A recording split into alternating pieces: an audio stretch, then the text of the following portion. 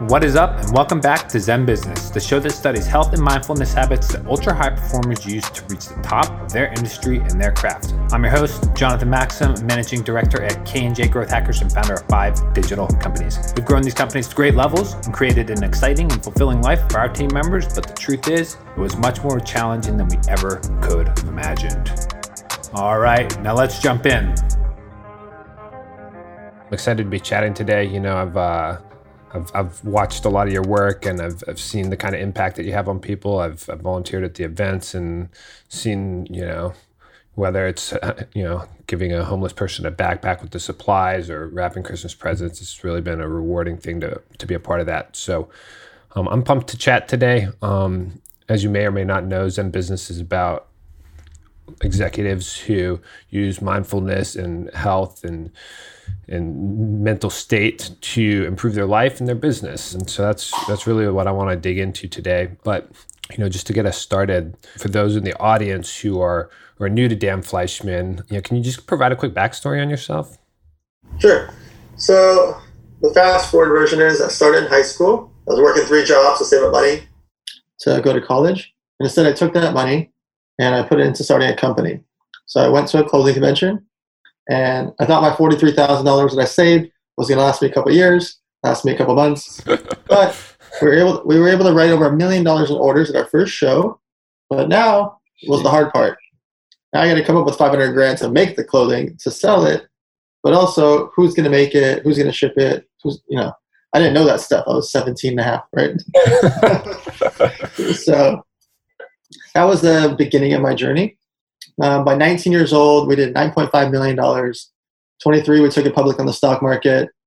From 23 to 27, I really don't remember. I just sell. Got into 55,000 retail stores. And then after that, on the 10-year anniversary, I decided, you know what? I've done the same company my whole life. I want to put another feather in my cap. I'm going to start an online poker site.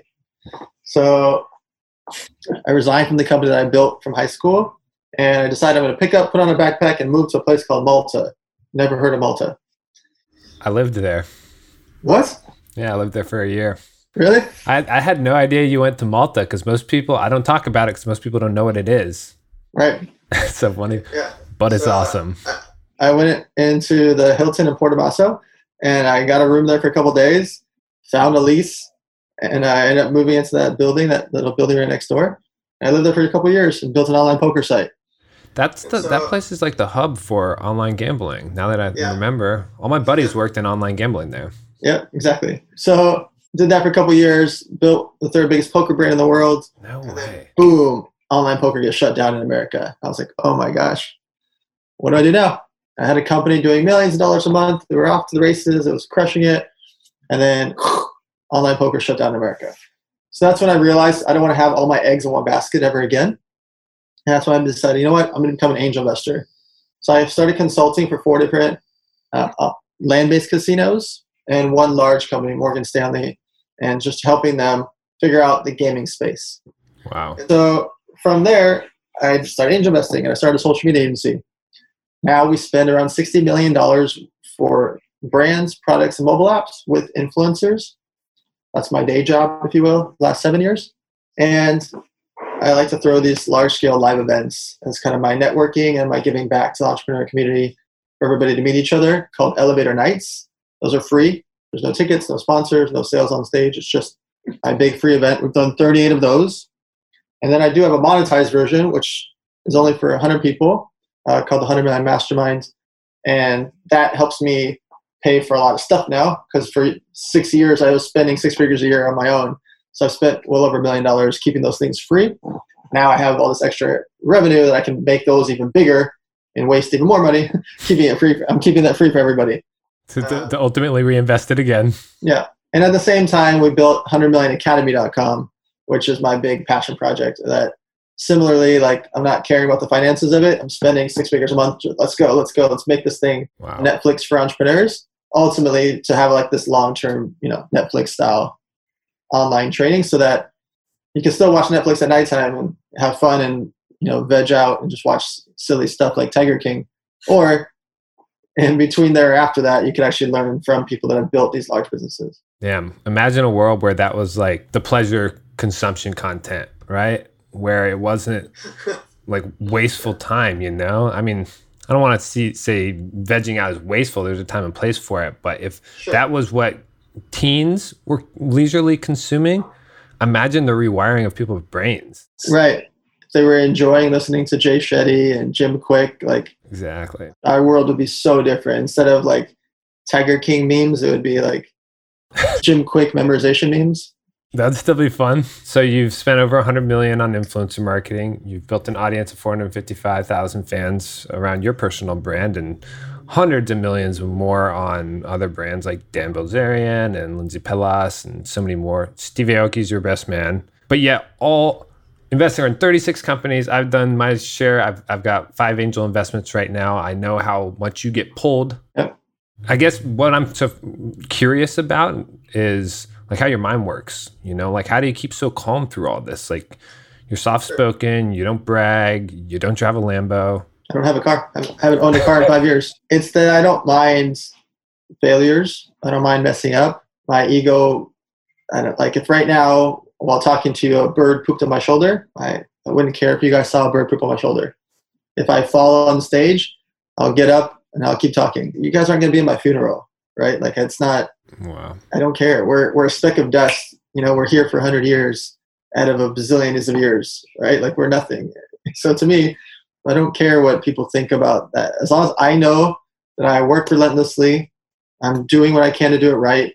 I don't screw anybody over. If I just do the things right, who do I care what people think? They're always going to be people that are mad at you or trolls or hate you or love you or this or that.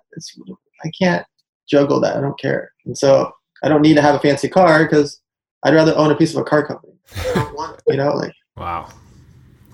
That's definitely something to just let sink in. So, I mean, how do we achieve a mindset like that? Like, is this from years and years of backbreaking work and learning hard lessons, or is this just the way you were wired? So I think it was just realizing that when things go bad, nobody's there. When Black Friday happened, which is when online poker was shut down in America, you know, right before that, I was throwing huge celebrity events with Playboy Playmates and models and photo shoots and Dan Bilzerian and Steve Aoki and all these, you know, are on TV, yachts and jets. And then boom, online poker shut down. How do you think my phone was for that next month? Oh my God. I didn't hear anybody, right? Nobody. Everybody goes quiet. Wow. And so I realized that, what did I care? I'm not saying they shouldn't have been there during the good times and I need them during the bad ones. I just realized that they're not going to be there for the bad ones. And so I became numb to caring what people thought in that sense. And that was a big wake-up moment. That because the 4 years prior, all I did was work. I was by myself, right? And so for me, when I realized that they're not going to help me go get sales, they're not going to help me if I can't make payroll, they're not going to help me if my investor is upset, they're not going to help me during the struggles. Mm-hmm. If I miss my flight, they're not there. Like if I cut my knee, they're not wiping it. They're just not there for those things. So on the flip side is, why do I need to impress them? And who is them anyways? But why do I need to impress them? I don't need to have a fancy car to impress them. I don't need to do X, Y, and Z to impress them. I don't need to shave to impress. I don't care. I work. I work. I try to help as many people as I possibly can. And in that process, I'm happy. Wow. And good stuff happens, right? Like, I mean, by default, it happens. If you just do lots of work, if you just sell, if you just do what you say you're going to do, by default, you will stand out amongst everybody. Being impeccable with your word.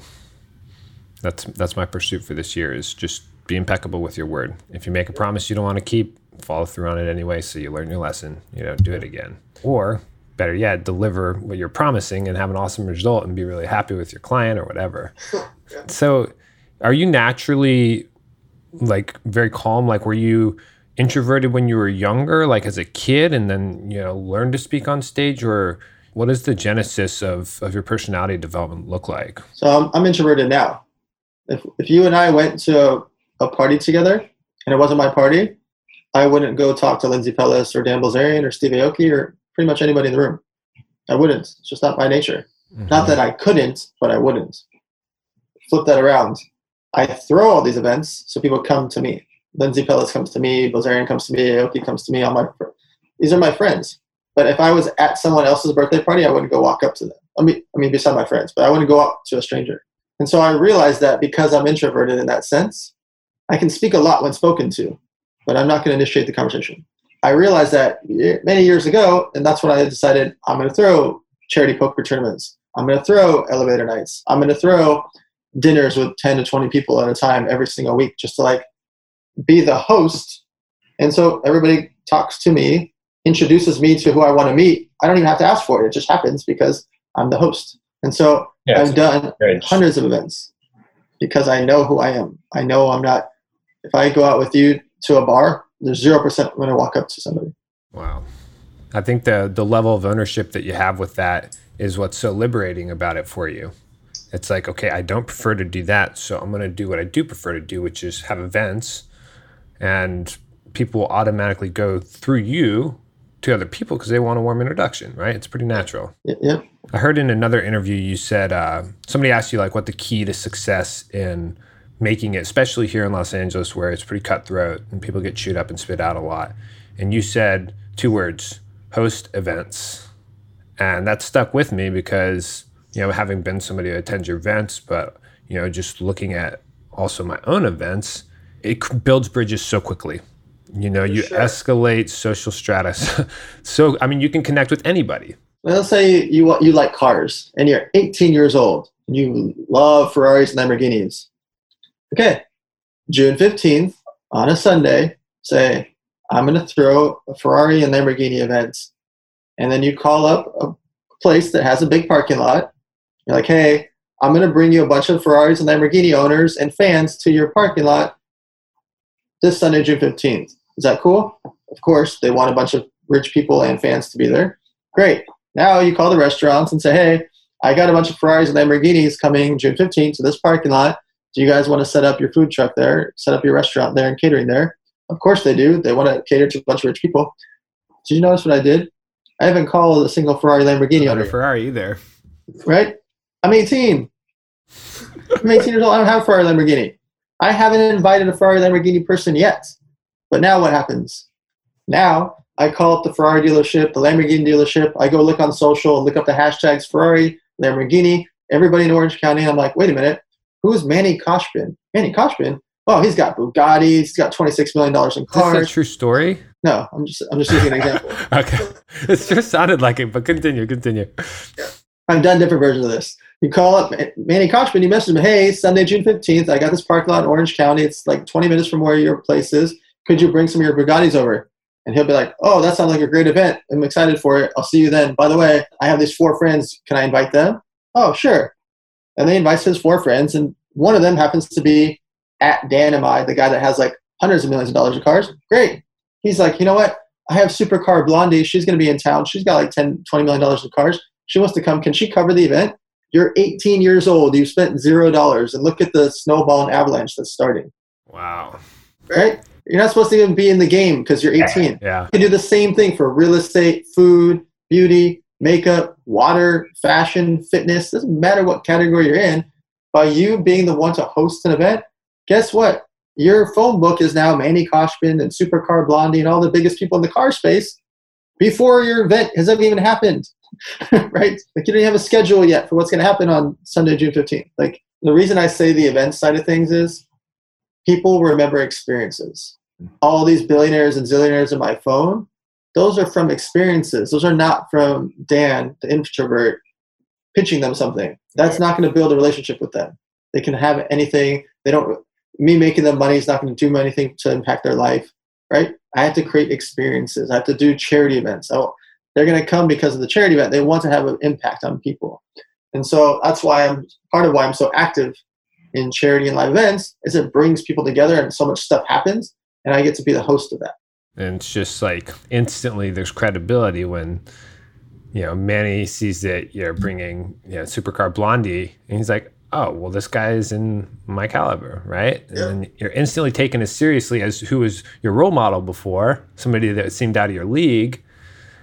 And, you know, with my own experience hosting events, I will get somebody like Jessica Killings to come speak, and then other people who are of similar caliber will want to be on that stage too. They'll want to be on a panel. They'll want to meet the other speakers. And then instantly I'm on the same stage as them, or you're on the same stage as them, whether it's Wiz Khalifa or Chase Hero or any of those guys. It's you instantly elevate yourself to that level. And I think I'm really glad you provided an example of how an 18-year-old can do it, because there's really, like legally, you just can get started. There's no reason to hesitate or say there's any reason I can't do this. And that's really like, what I've gathered from your entrepreneurial mindset is just run right over the hurdles. Don't hesitate. Don't ask permission.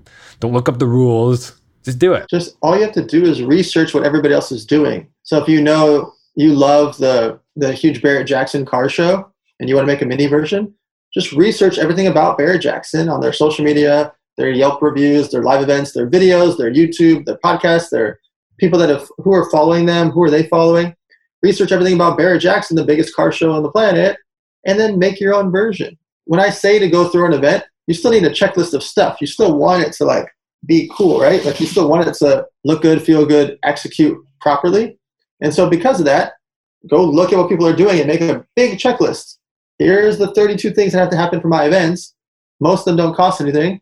If it costs money, see how you can get it sponsored. Mm-hmm. And by default, people will want to sponsor it because you did all these other things. Like, oh, Manny's coming, Supercar Blondie's coming, Ferrari of Orange County is coming, Lamborghini of Newport Beach is coming. Of course, the water company wants to sponsor it, and the pillow company wants to give you pillows for everybody as a present, and Apple wants to show up and have a booth there. Those things are all free because they want to be around those people by association. Absolutely. Yeah, I noticed that when I did events, it was way easier to get sponsors than I thought. They were eager to be a part of it. People were offering money, and the biggest thing I was advised through that process was be careful about who you take money from, because you don't want to lose the heart and soul of your event. But tons of companies throw product at it, and you can still take sponsorship money. Absolutely. You just draw the lines on what role they play in it, I guess. Yeah, you can tell them what role they get to play and just be clear about that. The whole point of events is communication. Mm-hmm. If you say, hey, Fashion Nova, you can sponsor this event, but they can't be the title sponsor, or they can't be having an hour on stage, or they can't give everybody a gift bag. Or say, if you do choose this level of sponsorship, you can be the title, or you can have an hour, or you can have the gift bag. You just be clear in your communication in advance of what you're offering as a sponsor. The biggest failure is not having communication, whether that's in relationships, businesses, sponsors, staff, speakers, clients, vendors, everything. Just being super, super, super clear about what you're going to provide and what you want from them. And as long as you always provide, like you said, and be impeccable with your word, you're going to throw events or have people build relationships for years. Absolutely. So you keep dropping these little nuggets, one of them, the key to success in anything you do is clarity, which leads me to one of my questions I wanted to ask you, which was, what's something that you believe to be true that most people don't find true? My initial reaction is that people are sheep, and they want to be told what to do. And a lot of people take offense to that, especially now in 2020, where everybody's offended by everything. Snowflakes. It's just people want to be told what to do. Mm-hmm. When you sit in a room with your friends and you say, hey, where should we go eat? And then they all say, I don't know, where do you want to go? I don't know, where do you want to go? I don't know where you want to go. Never in my life did I ever not immediately say where I wanted to go eat. Hey, let's go to Olive Garden. Hey, let's go to In-N-Out. Hey, let's go to the Italian place. Hey, let's go to the sushi place. Never. Never. You know why? I know what I like to eat, and I know that these people won't just say where they want to go. Does everybody want to go to sushi? No. Does everybody want to go to Olive Garden? No. Does everybody want to In-N-Out? No. But I, by default, save us a lot of time and energy. I said where we're going to go. And then they can say, oh, wait, no, I'd like to go to sushi instead of Olive Garden. Great. Let's go there. All right. Yeah, let's do it, right? By default, so many people are in that zone of what do you want to do? Well, where do you want to go? What do you want to do? What do you want to do? And so I've always just been so matter of fact and direct with all my decisions, knowing that either they're going to be wrong, or they're not going to be perfect, or they could change. I don't mind any of that. I don't mind being wrong because I know I'm going to be wrong. I do a lot of stuff. If I have dozens of companies and dozens of this and dozens of that, stuff's going to happen. Whether it's my fault or somebody else's, scoreboard is a scoreboard. Stuff's going to happen. I don't mind messing up. I don't mind a bird pooping on my shoulder right now. If my headphones exploded right now and I had to like wipe them off and my hair was on fire, I would wipe it off, pour some water on, and I'd come back and talk to you guys. With missing hair, I don't care. I have no emotion to that. I know what I do in my work, in my charity, my passion, my execution, that I don't care if my beard is crazy or my hair goes on fire or my podcast mics or headphones go nuts. And so I think the biggest thing is that just being very, very clear that we are in a society where people have always wanted to be told what to do. And now more than ever, they're less decisive. And it's scary. And so you can be a stronger person if you realize that you're not being rude or cocky or overbearing by just saying where you want to go eat or what you want to do tonight or where we should go travel or when we should meet up. If they say, oh, when should we meet up or when should I just say 8 o'clock Tuesday, I'll see you there. Just say it. Literally just say it. And they will be so happy with you. Girls, boys, friends, partners, vendors, clients, staff, just pick it. Just choose it. And mathematically, if you just do that, if you take that one bit of advice, I've just saved you hundreds and hundreds and hundreds of hours for the rest of your life. Because those little 1 minute, 3 minute, 2 minute little back and forths of nonsense, multiply that out by 30 times a month, that's an extra hour or two a month. That's 12, 24 hours a year. I'm going to save you hundreds of hours of years of your life by just being clear with what you want. Because you know what you want. You know if you prefer Italian or sushi today. So I think there's a huge time return, and I know that you like to quantify things and make it substantial so people can like grab onto that data point, like a few hours per month, and just saved time by being direct and proactive about what we want. And people will naturally follow that, or they won't, and you discuss it, negotiate it out. But I think the less quantifiable, but maybe more impactful effect is the energy savings, right? Like we only have so much emotional energy to exert in a day, and if we're arguing or being indecisive about something, that's just like this like middle ground that's unproductive. The outcome, I mean, time just gets dragged out. Like, I mean, every time you've ever asked somebody where do you want to go eat, you could spend an hour looking at Uber Eats and not find something. Right. It happens all the time. And if you take that example and apply it to somebody's whole life who hasn't really like nailed this one concept down yet, then they could be in that gray area or that like, you know, productivity purgatory on like a continual basis and not even know it. It's so important for people to look at every aspect of their life with clarity, and it's almost like ripping the Band-Aid off. If you're sitting in a meeting for 2 hours that should have been over in 45 minutes, it's your fault. That hour and 15 minutes is not just an hour and 15 minutes. It's that meeting happens every week at your job. That's 100 hours a year of extra nonsense. That's crazy to times about. Not just you, there's 7 of you in the room. So 700 hours a year is wasted because nobody in the room would stick up for yourselves or just be clear. We're going to make an agenda. These are the 6 topics. When we're over with that, we all go back to our desks or go back to our computers and go do what we do. You are hurting your boss by not saying, hey, our meeting should only be 45 minutes and here's our 6 topics. Literally hurting them financially, emotionally, physically. You're hurting your clients, your staff, your vendors, your partner. Everybody's hurt because you guys have 2-hour meetings that should be 45 minutes. It's a weird thing to say or think about, but every aspect of your life is the same. Is that just by having clarity and having a time frame and having things and being clear about that with people, it changes your entire trajectory of your whole life. Wow. Yeah, I mean, to watch somebody drag on in a meeting and for us not to be active and say something about it is merely at least in my experience, a result of not wanting to be humiliated or rebuked or said wrong in any way. But again, there's nothing wrong with somebody else saying we're wrong. That's just their perspective. It doesn't actually change who we are. And even if you are wrong, it's okay to at least bring that to light so it can be discussed and then dispersed and done with. So Dan, one question I'm really curious about, I don't know much about your mindfulness habits, but you seem like a very mindful guy. do you follow any kind of like morning routine, or do you have habits like meditation and stuff, or is it more just a whole lifestyle for you? Yeah, I think a Jim Quick or an Ed Milet can talk about their morning routine better than me. I'm addicted to my phone and execution and working. And so from a health perspective, I would not recommend don't do as I do as I say. I think it's smart to go the route of, hey, don't look at your phone the first half an hour. It's smart. Some people do the super cold showers. Like those things are cool. It's just not me. And maybe at some point that changes.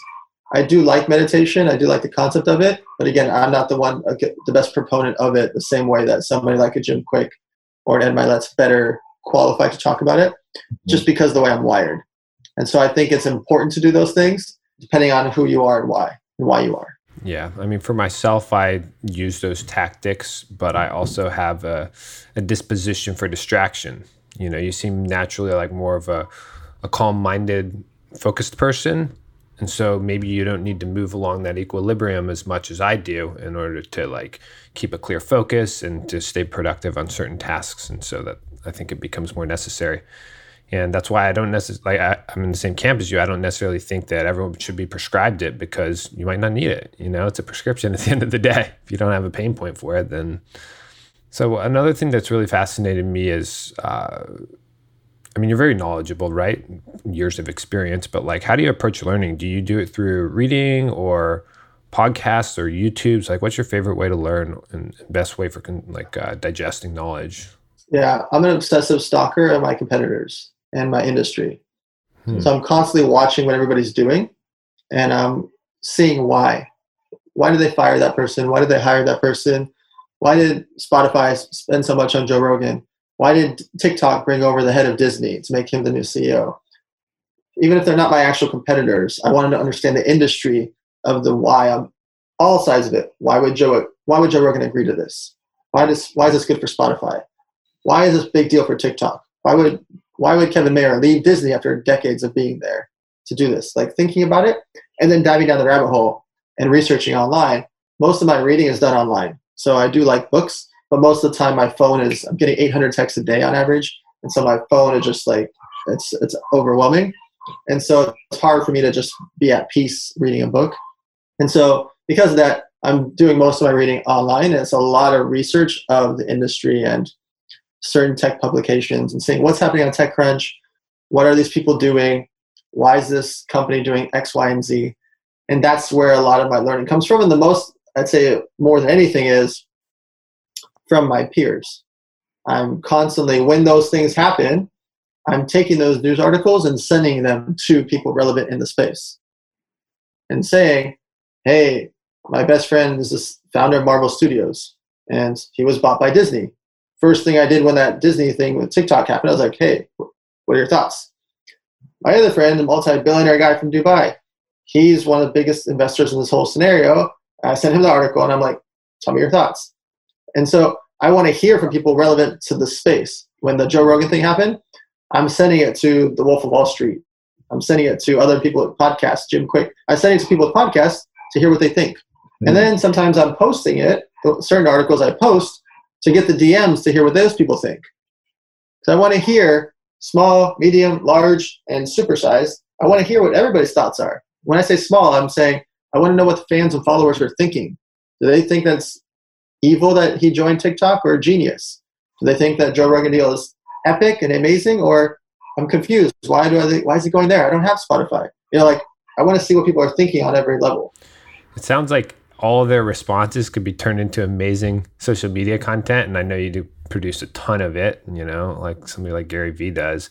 But even having that narrative between them just for your own personal knowledge and growth is incredible. I mean, who thinks of connecting two power players like that? But it makes sense and it's relevant to them. So when people say your network is your net worth, it's true in different versions. Doesn't always have to be financially true the way that people look at it. It's that your mindset becomes different when you're interacting with people that are of different levels, whether it's career-wise, age-wise, etc. You're going to learn different things from them that when they're active in a certain category or space. And so I try to create multiple different networks. I have a big real estate network. I don't invest in real estate. I will, but I don't. However, I'm learning because at some point I want to go crazy heavy in real estate, right? And so I'm constantly learning from my real estate friends and talking to as many people as I can in the space, building up that network. I don't use beauty products. However, I interact with the biggest people in the beauty space all the time because I want to learn the whole beauty category. At some point, I might make a major investment into the beauty category. I ended up buying quite a big piece of a company called Caviar and Cashmere, a skincare related product. But I want to understand the whole beauty category because this company, because since I went so heavy on it, may end up having other types of products outside of the main 3 skincare products that they create. And so a lot of times I'm networking with people, even if I'm not currently in that space, right? I don't own a car, but I want to hear what all the car people are saying because a guy like Manny Koshbin, I went to his place 2 days ago because he buys $26 million of cars, but he spent like 16 or 18 million to get them. So he looks at them as an investment while other people buy fancy cars. They go down in price. He'll buy a car for 1.8 and sell it for 2.6. And he's like, talks about like it's normal, right? So there's different levels of that. If you want to own a restaurant one day, make friends with restaurant managers and owners. Even if you're not going to do it for 2 years, 3 years, 4 years, 5 years, 10 years, who cares? Mm-hmm. It's interesting to me to be around people in different categories to learn about beauty, restaurant, cars, real estate, etc. It's just like learning from the best, right?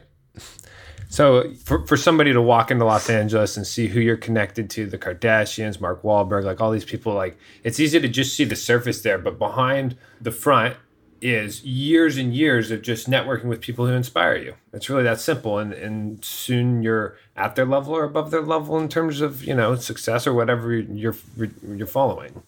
As you are networking, people are going to introduce you to other people that are similar or that you could provide value for or vice versa. And so you might meet a important character in the fitness space who then introduces you to somebody that's big in the real estate space, who then introduces you to the biggest podcaster. Think about how different those things are, but it happens by starting at the beginning. That's what I call like a snowball turning into an avalanche. Just got to get the snowball going. Go to those events, meet the people, follow them on social media, interact with them. And then when you meet this character, she may introduce you to the other characters in that category, but then a lot of fascinating things happen where their other friends are in a completely different category. And all of a sudden you just start to like branch out your network all throughout a city like LA. Yeah. And as long as you keep your word, everyone has something good to say about you. Mission critical.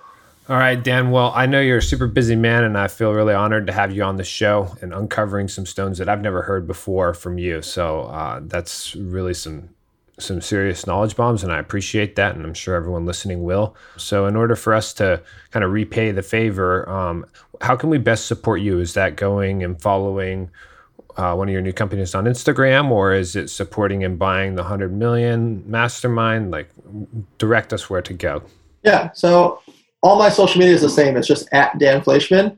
That's also important for you guys. Make your bio and screen name the same on every platform to make it easier for people to find you.